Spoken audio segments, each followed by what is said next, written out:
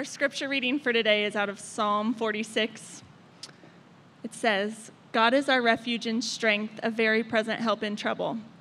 Therefore we will not fear though the earth gives way, though the mountains be moved into the heart of the sea, though its waters roar and foam, though the mountains tremble at its swelling.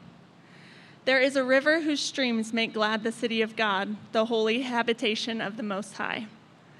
God is in the midst of her, she shall not be moved. God will help her when morning dawns. The nations rage, the kingdoms totter. He utters his voice, the earth melts. The Lord of hosts is with us. The God of Jacob is our fortress. Come, behold the works of the Lord, how he has brought desolations on the earth. He makes wars cease to the end of the earth. He breaks the bow and shatters the spear. He burns the chariots with fire. Be still and know that I am God. I will be exalted among the nations. I will be exalted in the earth.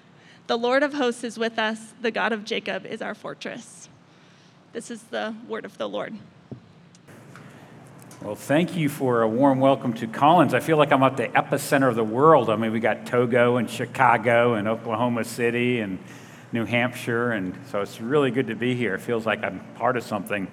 So, yeah, Tim and I met, I think, back in 2018, and I just appreciate he and Patty and how God has called them back home. That's part of my job is to encourage people to consider moving back home to help plant churches, because there's a lot of people who have flooded to cities and suburbs and have left their small towns and villages, and those places need the gospel too. But I'm not going to talk about that too much. We want to talk about the Word of God. So I'm going to pray, and then we're going to see if we can hear from Jesus. Lord, thank you for sisters and brothers and for those here who are seeking for truth. And Lord, I just ask that you would be in the room, Lord, that Jesus, you'd be made much of, that the Word of God would not just make sense, but motivate us to trust you and move in ways you'd want us to move. And Lord, as we talk about this text, I pray that it would inspire and strengthen your people to rest in you, even in the midst of difficulty. That, Lord, we would find our confidence and our peace and just strength in resting in your work. So bless us, we pray, in Christ's name. Amen. My dad was a rural pastor in New Hampshire, and so I kind of grew up in that context. And by the way, shout out to pastors' kids. I know we've got some here, and you know it's an honor to be a pastor's kid, but it's really good to have just a dad too. So my dad was all that to me. He actually left the business world at 40 to go to college, and then moved to New Hampshire at the age of 44 to pastor a rural church. I was 2 years old at that time, 1965. But Dad loved to quote Scripture. He came to Christ right after World War II, and the Word of God just meant so much to him. And one of the verses that I remember him speaking about often is Job 5:7. We might even have it up on the screen, I'm not sure. It says, "Man is born to trouble as the sparks fly upward." And that verse has always been a strong visual, especially sitting around campfires in the summer, even the winter. But this idea that every spark is a reminder, it's a message. Yeah, our lives were born to trouble.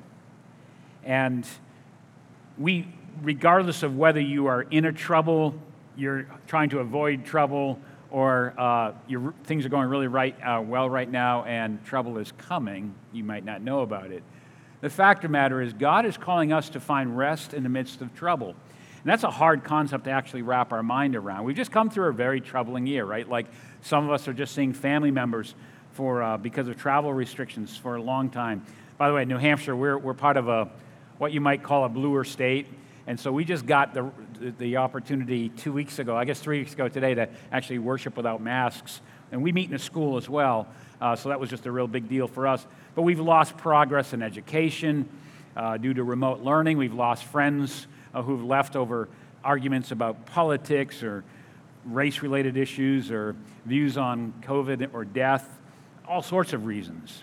We've lost this year. But even whether it be COVID or just life, we face this tension of living in a life where we're trying to dodge trouble, but it seems to be really good at tracking us down. If you're considering Christianity, so let me just speak to those of you who are, you're here to just because someone invited you or whatever, let me just urge you to consider this. And I think it's fair to ask, how does faith in Jesus and following him, how does it help you with your troubles? And I'm going to be right up front and say following Jesus doesn't guarantee deliverance from troubles immediately. And in fact, because if you follow Jesus, it can actually create family tension and troubles. I've watched on several occasions where people come to Christ and their family members, to test their loyalty, will plan family reunions at 10 a.m. or 11 a.m. on Sunday morning just to see where their loyalty lies. And so let me just say, if you're considering Christianity, I'm not going to make a grand promise to you that your life will be troubleless. But, and here's the big thought, following Christ is the best way to find rest in your soul, even in the midst of trouble. Following Christ is the best way to experience rest deep in your soul. I could stop right there, but this text we're looking at this morning is even in the midst of trouble. So we're in Psalm 46, and what we're going to look at this morning are basically two truths and one invitation. Okay, two truths and one invitation. And we're in a psalm, so if you're not familiar with the Bible, Psalms is the biggest book of the Bible. It's smack dab in the middle of the Bible. If you don't have a Bible, I'm sure Sacred Mission Church would love to get you a Bible. There's some right over on that table. Urge you to pick one up. I find personally that it's better than a Bible on my phone, because then I don't get incoming texts and messages interrupting God. Anyway, so that's a freebie. In Psalms are really songs. They're the top 150 songs of God, right? They are really written to be sung. And there's something about music, and God has given us this collection of songs that are a confluence or a juncture of emotion and theology and worship. And they're meant to honor the fact that we are emotional people. And so at the heart of the Bible is this book that God knows that we need an emotional outlet to express our struggles, like here, trouble, and truth, theology, who God is, in worship. And since, Christy, you're getting a lot of shout-outs, I was just bawling over there. Thank you for leading us in those songs and the rest of the worship team. I know that, it's just amazing how God will take songs and speak deeply to us. So as we look at this psalm, we are looking at a message from God, and I'm convinced whether you've been following Jesus like me for, 50 years, or you're just contemplating Christ, that at the depths of who we are and as emotional creatures, God wants to speak to you about finding rest in the midst of your troubles. So let's talk about the first truth. In verses 1 through 3, God is our refuge and strength. We just heard this read. A very present help in trouble. As you think about that, where does that maybe speak to you? And maybe things are going really well for you right now, and you're coasting, and crops are good, or grades are good, or relationships are good, or you've dodged a tax man, or you got incredible vacation planned, and right now things are chill. You're just like happy, great. It won't last. Sorry. But as you think about this, and as you think about what this says, this is a unique psalm that the first word out of the gate is God. The first three verses we look at is God and trouble. And it says here, God is, which is our refuge and strength. It's both a defense and an offense. See, when I'm in trouble, I want someone reliable to help me. Like, there's a guy, his name is Bob. He's my brake man. He does our car inspections. He has a garage right across from the elementary school we meet in, and he offered us parking space because the elementary school we meet in is right in the middle of our little capital city, if it's quite a city, but Concord. And so I went across and asked him, hey, on Sunday, could we park cars here? And he said, absolutely. So I took my car there. This would have been about 4 years ago, just to honor him. And man, he's so reputable and so honest and so upfront. And I just talk about Bob a lot. And I know within his spectrum of what he does on cars, if I have trouble, I want Bob. My primary care physician, and I know some of you young people don't care about that, but when you get older, you really care about your primary care physician. His name is John Clark. He's retiring in December. I'm going to miss him, but he's helped navigate me through some incredible physical challenges, especially with asthma. Been a chronic asthma guy, and he's just been great. And so when I am not feeling well, I just feel, when he walks in the office, it's just kind of like I relax. Last September, I had a tear in my retina in my right eye, and I met Dr. D. He's a guy who does surgery on eyes, and he'd helped my mom who lost one of her eyes, and her other eye was bad. And man, Dr. D has a reputation. And when I finally got to make an appointment with him, and he wasn't taking new patients, but I got to drop my mom's name, helps who you know, got in to see him, and man, I didn't like what he did to my eye and shooting lasers in there and healing up or tagging up the edge of the tear. But man, he is just like, he's confident, he's funny, he's good to be around. When you're in trouble, you want to be around someone you can trust with that trouble. And more important than breaks or your body or blindness is this more engulfing reality that my soul is troubled by things that no doctor, no mechanic, and no medicine can fix. There's trouble that percolates deep within us, guilt and shame and anger and resentment and vengeance and fear. But God, this verse is a song that says, God is a very present help in trouble. And this theme gets repeated in these short 11 verses. This idea that God is near. Verse 7, it says, the Lord of hosts is with us. The God of Jacob is our fortress. Verse 11 says that very same thing. Well, here in Iowa, if I had a brake problem, a body problem, or an eye problem, Bob and Dr. Clark and Dr. D aren't anywhere nearby. And I'm sure you could recommend somebody, but I don't have their comfort. However, in the reality of life with the big troubles, God is always present. Where can I go from him? The scripture says. One thing we believe about how God has told us about himself is there's no place that you can escape his presence. You may run from everyone, but God will be there. This verse goes on to say that the earth gives way, the mountains, though the earth gives way, the mountains be moved. And what this is a verbal picture and a psalm about, if you can imagine, the worst case scenario, okay? New Hampshire, we have 48 mountains that are over 4,000 feet. The reason I know that is because there's this ton of people want to climb all 48.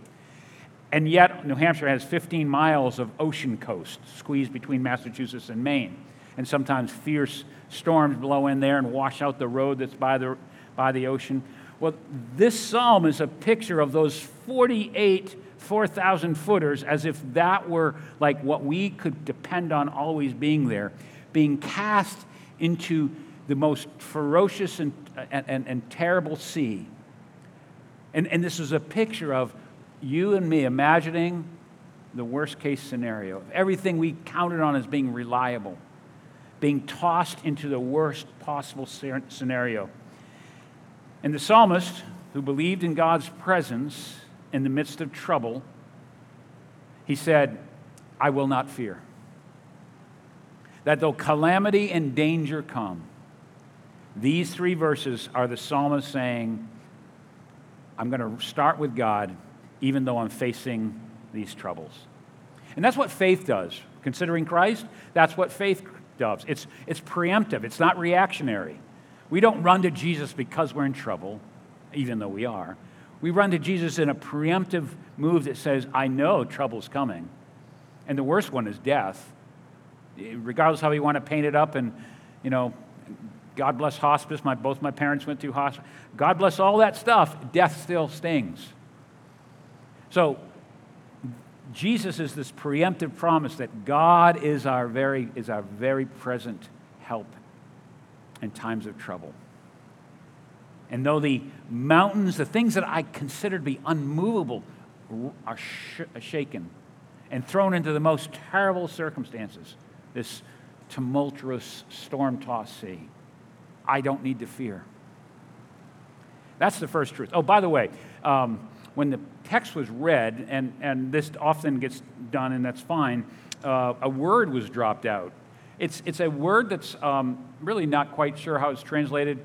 The word Selah, which we think means pause, but it appears between the three segments of this psalm. And I just want to take the opportunity to encourage you to think about this. As we think about this truth that God is present in our trouble, stop and think about how that would bring you rest. Let that sink in for a moment. If the brakes of your life failed you, and your body's failing you, and your eyesight's going, better than Bob or John or Dr. D, God is always there. What would that mean to you? Think about that. Stop and rest in that thought. A second truth. Not only is God present in our trouble, but God rules over all trouble. Verses 4 through 7 says, "There's a river whose streams make glad the city of God, the holy habitation of the Most High. God is in the midst of her. She shall not be moved. God will help her when morning dawns. The nations rage, the kingdoms totter. He utters his voice, the earth melts. The Lord of hosts is with us. The God of Jacob is our fortress." Selah. Think about that. The songwriter here is moving from thinking about the worst possible scenario to the king who rules over the worst possible scenario. We understand, now David wouldn't have known his name, but we understand King Jesus rules over all things. He is a sovereign over all things. But as most artists do, the psalmist introduces this beautiful imagery of a river. This idea that a river brings to a city life-giving strength and nourishment. And as you know, here in agricultural Iowa, how important water is. And I know your state is sort of boundary by the Mississippi on one side and the Missouri on the other. But here you have this picture of a river coming to, or being the source of life. Our church's name actually is, we started out calling it the River Church, and then, long story, ends up with River of Grace. But it's because the Merrimack River in the center of New Hampshire, this city that we're in, was started as a village Pennacook in 1734 on the river because there was fish and there was commerce and there was life. Now, there's a theme in the Bible about rivers. You know, if you read the opening chapters of the Bible, that's Genesis. Again, if you're new to Christianity, considering it, I urge you to read Genesis 1 through 3. It sort of sets the framework for the whole story of the Bible. But God creates this beautiful world and puts Adam and Eve in a garden. And there's a tree there called the tree of life. And there's another tree there, the tree of the knowledge of good and evil. And God says, eat of all the trees, including the tree of life. Just don't eat of the tree of the knowledge of good and evil, because you can't handle evil like I can, because I'm God. I can handle the knowledge of it. It doesn't affect me. You don't want to go there.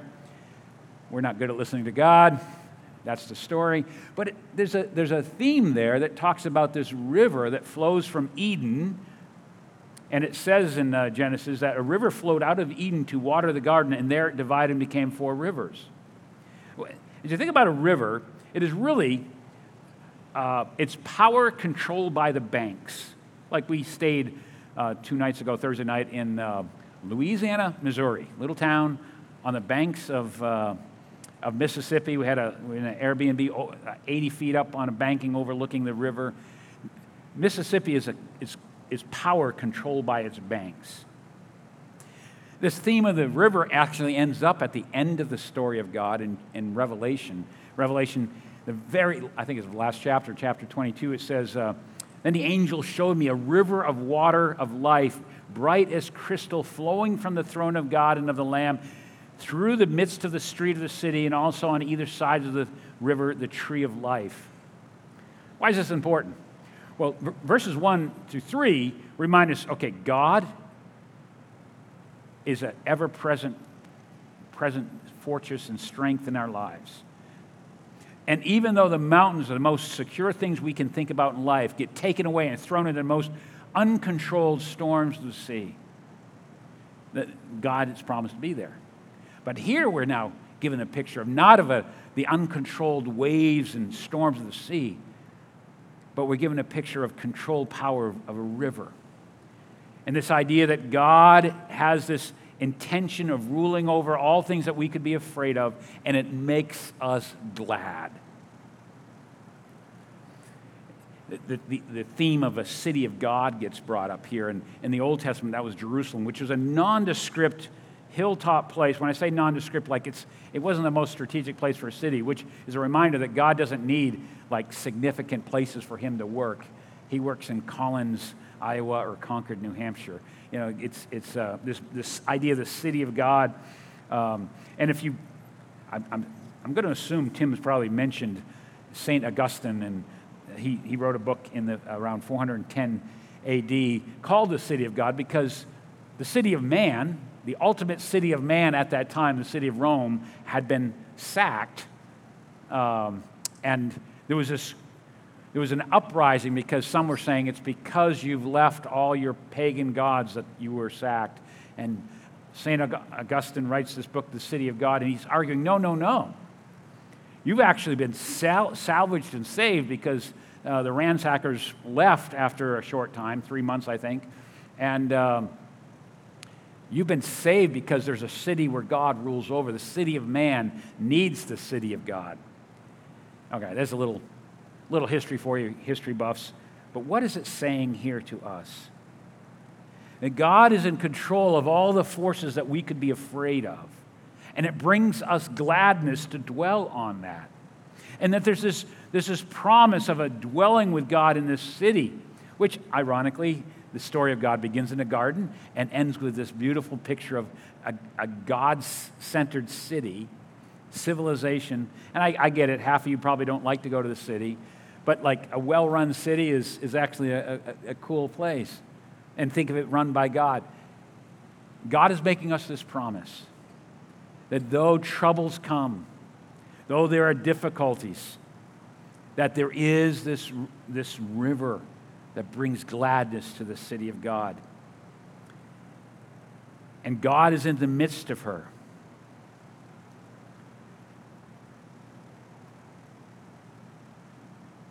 There's actually a comparison here between the power of God's rule in our lives and the power of man's rule. He actually says the nations rage and the kingdoms totter. That kind of describes a man-centered world that relies on man without God. And you get this contrast between these nations that rage and the kingdoms that totter, as compared to the city of God. And God is in the midst of her. The Lord of hosts is with her. God is ruling over all of this. By the way, when Jesus was born, and again, to bring this back to Jesus, one of the names he was given was Emmanuel, God with us. This whole idea that God is with us and brings us gladness is actually a major theme of the gospel, the story of God's salvation. If you've thought that Christianity is about sort of moral control, or some sort of like, I've got to be good enough for God, you've got the wrong message. God only comes to broken, weak, and needy people. And in fact, in this, well, we'll see this in a moment, but keep an eye when it says the God of Jacob is our fortress. God drops that name Jacob for a purpose. But let me just, before we move to the invitation, because we've looked at these two truths, that God is present in our troubles and God rules over our troubles. Let me just say that if you're looking for the meaning and most satisfying place of joy in your life, the best argument I can give you for considering Jesus is gladness, joy.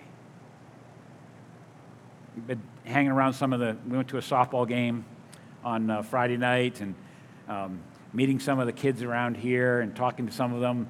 I was greeted by a little girl. She was about 10 years old. This is only her second week here. She was welcoming me. I'm going, man, these are like nice people. 10-year-olds welcoming a complete stranger. But I've been tracking with Jesus seriously since about 14. I came to him as a young boy, knew that lifting of the weight of sin as a child. I'm so grateful. I can't believe that Jesus came to me so young. I can't believe it. And he continually delivers me from the sin of the struggle. And by the way, if you're going to consider Christianity, let me put this in proper English. We ain't perfect. We're far from it. The reason we need Christ as Christians is because we're not good enough. We're as my kids would say, we're a hot mess. Christ removes our sin and the guilt that we deserve and replaces it with his presence in our lives with the promise that now we are adopted into the Father's family. And one of the promises of his presence in our lives is joy. And as you think about the claims of Christ, or even if you've been tracking with Jesus for a while, he wants you to rest in this thought. He rules over any trouble in your life, and in the midst of that, he wants to bring joy. There's a river that flows, and it brings gladness. So this ends with Selah. Think about that. Rest in that. Rest on these two truths. God is present with us in our troubles, and God rules over our troubles. But now there's this invitation in the last 4 verses. Come, behold the work of the Lord. And so God is inviting you to rest in his work. How he has brought desolation on the earth. He makes wars cease to the ends of the earth. He breaks the bow and shatters the spear. He burns the chariots with fire. Be still and know that I am God. I will be exalted among the nations. I will be exalted in the earth. The Lord of hosts is with us. The God of Jacob is our refuge. Selah. Rest in that. And this whole idea of rest begins with when God made this world. And I don't know if 7 literal days or if those are... I just know he made it. Hebrews says, by faith we believe the heavens were made. But I do know this, there's a rhythm that God has established that works. You put out, you serve, you are productive, you contribute to your society and your community, but there's a day to sit back and rest in the work of God. That what God has done, not just in what he has made, but how he's redeeming broken humanity through Christ, and how he's building for himself a people he calls a temple to dwell in. He calls it his body to work through, but the most enduring picture is he calls it his bride to love. That the work of God that he is doing without anything we need to contribute to it, the work of God is worth us setting back and being refreshed in. On the 7th day, God had finished his work that he had done, and he rested on the 7th day from all his work that he'd done. So God blessed the 7th day and made it holy, because on it, God rested from all his work that he has done in creation. That's what God does. Out of the sheer work of what he does, he brings a measure of joy. God didn't need to rest because he was tired. He just liked to sit back and go, that was good. And that's what we're called to do. The rhythm of productivity and contributing with rest as a part of that is a work of God that he wants us to rest in. Tim mentioned, I maybe mentioned earlier, but I find, so I've been pastoring 34 years. I'm a son of a pastor. I am more excited, more joyful, more optimistic about the church, even in dark New England, than I've ever been. I'm not quite as energetic because I'm getting older. Not as old as Tom, but I'm almost there. We stayed with Tom and Donna's. I mean, it's worth coming back just for that. He cooked some Spanish dish. I have to come to the middle of Iowa to have an amazing Spanish dish. That's amazing. Never mind. I digress. But this whole idea of finding rest in God, I find both with pastors, but with Christians, that we have forgotten how good it is to just chill for a day in the goodness of God and rest. I mean, that's what gathering here is, being reminded about the good works of God.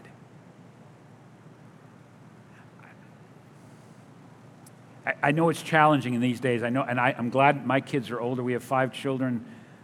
We have 4 sons and a daughter, and they're all tracking with Jesus. And I think one of the reasons is we're by far, we're not legalists, which means we're not like really strict, but like whenever we got in the camper and went on our 3-week vacation every summer, I would make sure that on Sundays we found a church to rest in and be refreshed in. And we also made sure that Sunday was sacred in our home.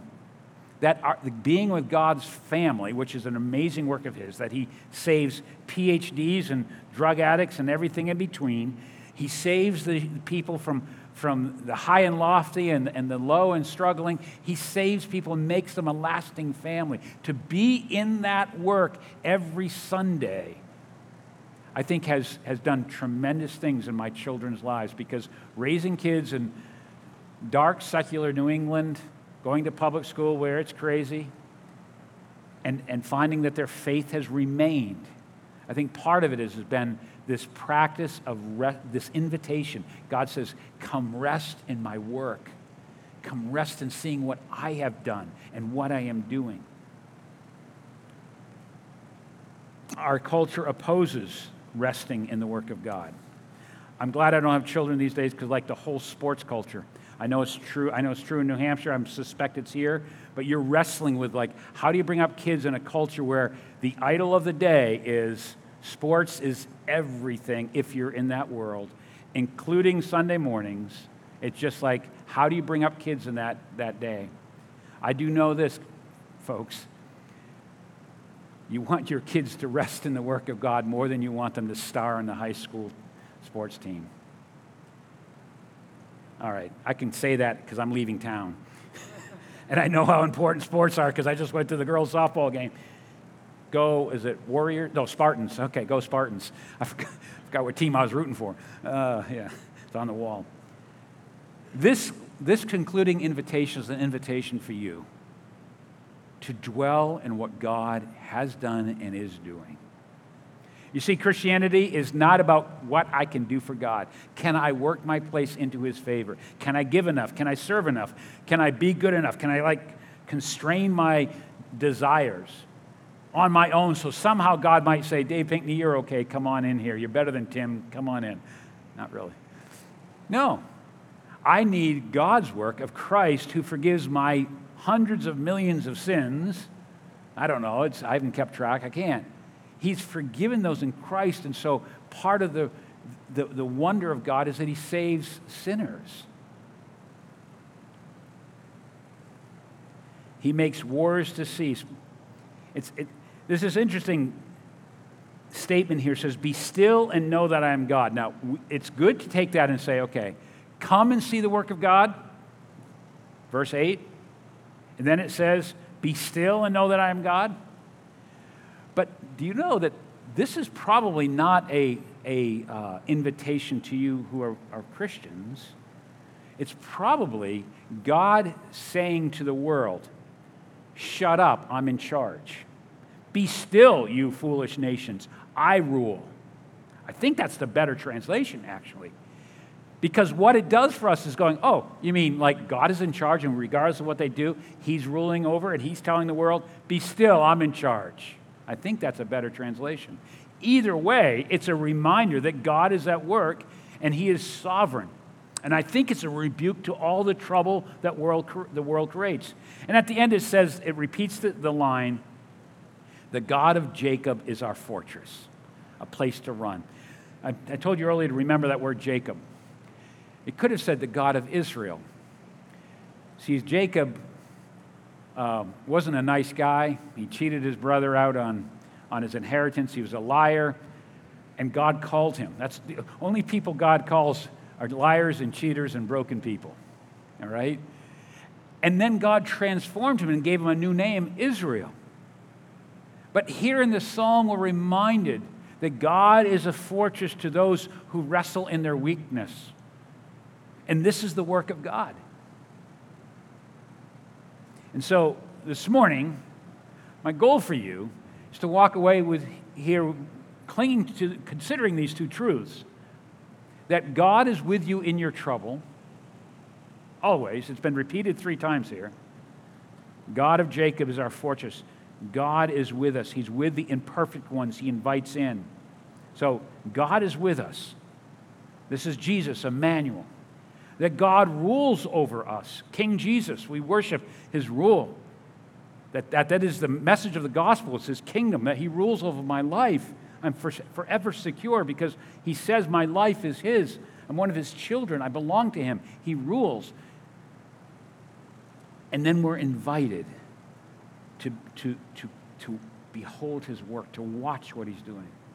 I am so honored to have a front row seat of seeing what God is doing in small places throughout the world, and particularly in the United States, as He plants churches like Sacred Mission in obscure and forgotten and unknown places.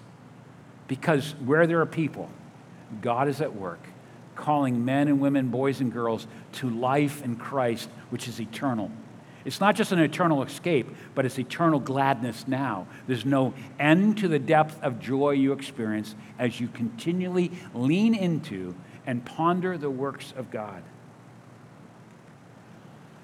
I'm going to close with this word picture that is throughout the Bible. You know, the Bible has some different word pictures or stories that kind of tell us things. And, you know,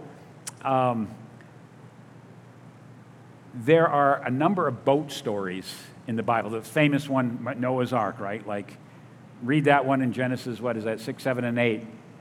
And God is destroying a world but keeping His people out of trouble. That picture of the ark is a picture of salvation.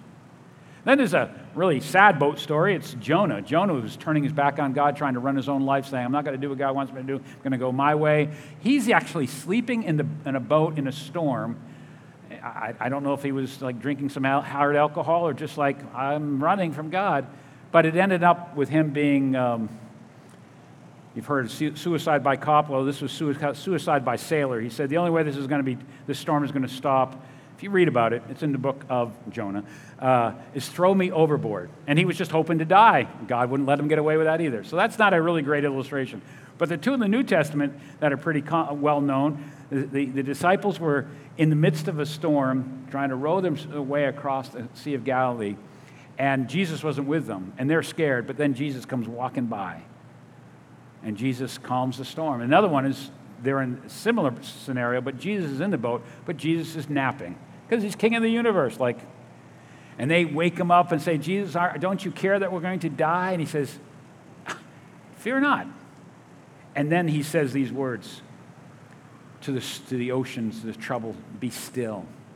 I want to conclude with this verse up there from Matthew 8. What sort of man is this that even the winds and sea obey Him?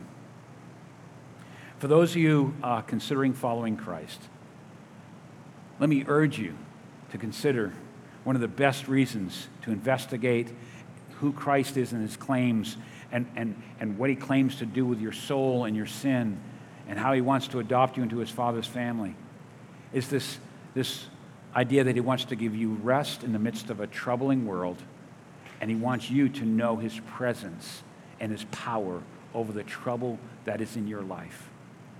He wants you to be overwhelmed and in awe of the work of God. He wants you to rest on a regular rhythm in what He is doing. And so I just urge you to consider that. I urge you to consider, as it says there at the end, behold the work of God. I urge you to consider the work of the cross, that rather than God pouring out His just wrath on you and me, Christ, the Son of God, would take our place. I would urge you who are in Christ, in the midst of your troubles, and you will have them, just like it says in Job, as sparks fly upward, so man is born to trouble. God is near. He has not left you alone in your trouble. And He's not just near, He is king, and He rules over them.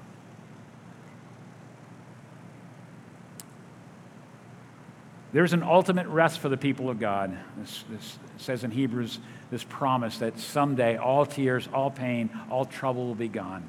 But right now, We urge you to drink deeply of this river that flows to God's people as we dwell in his presence, this river of gladness, and behold his work, because he is at work.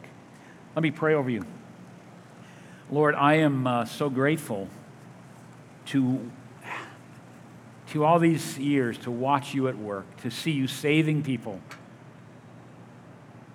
white-collar people and struggling addicts and everything in between, housewives and single parents and teenagers and senior citizens.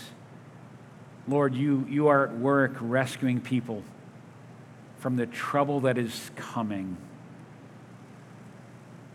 Thank you, Lord, that you are God who's in this room. You're present. And Jesus, thank you that you rule over the storm. Who are you that you can even command the storms to be still? Thank you that you invite us to look at this. Lord, for my sisters and brothers, may they be refreshed in the work that you're doing, you have done, and you will do. May they make it a rhythm in their lives to just take a day aside and reflect and be refreshed in the work of God. May they make gathering around the work of Jesus a normal rhythm and a high priority. But most of all, Lord, may they experience the gladness that comes from drinking deeply of the river that flows from your throne. I pray your blessing on them. And Father, for my friends who have yet to profess Christ, Lord, save them, I pray. In Christ's name, amen. Thank you, David. A way that we get to tangibly rest in him is Jesus made communion for us, to actually commune with him, to rest in him for joy, leading to joy. As we come to communion, Amos and Tanner will be serving us today. The way that we do this here is they'll have plastic gloves on, then they'll actually tear off some of the bread and come up with your hands like this, and then they'll make eye contact with you. This is to be a sacred moment, and even place the bread in your hand and say, this is the body of Jesus given for you. It's going to be true for every single person. This is given for you. Then we have wine or juice. Obey your conscience there. And the way that we do this is we'll come and take the elements, and then we'll go back, and then we'll remain standing and take it together as family. There are warnings in Scripture not to rush to the table without having the Lord search us, reveal things to us, areas that we need to seek forgiveness, offer forgiveness. If you're just feeling a lot of tension around that, we ask you to just abstain today, and then come to the table next week. If Jesus is not your Savior, instead of coming to the table, what we'd encourage you to do is come to Jesus. Give your life to him. Wrestle with him around that. Talk to him. He's not hiding in the dark. He's actually put a well-lit path in front of us to come to him. And then giving your life to him, come to the table, and we will celebrate accordingly. So let's spend some time praying to him, searching him, and then let's come to the table.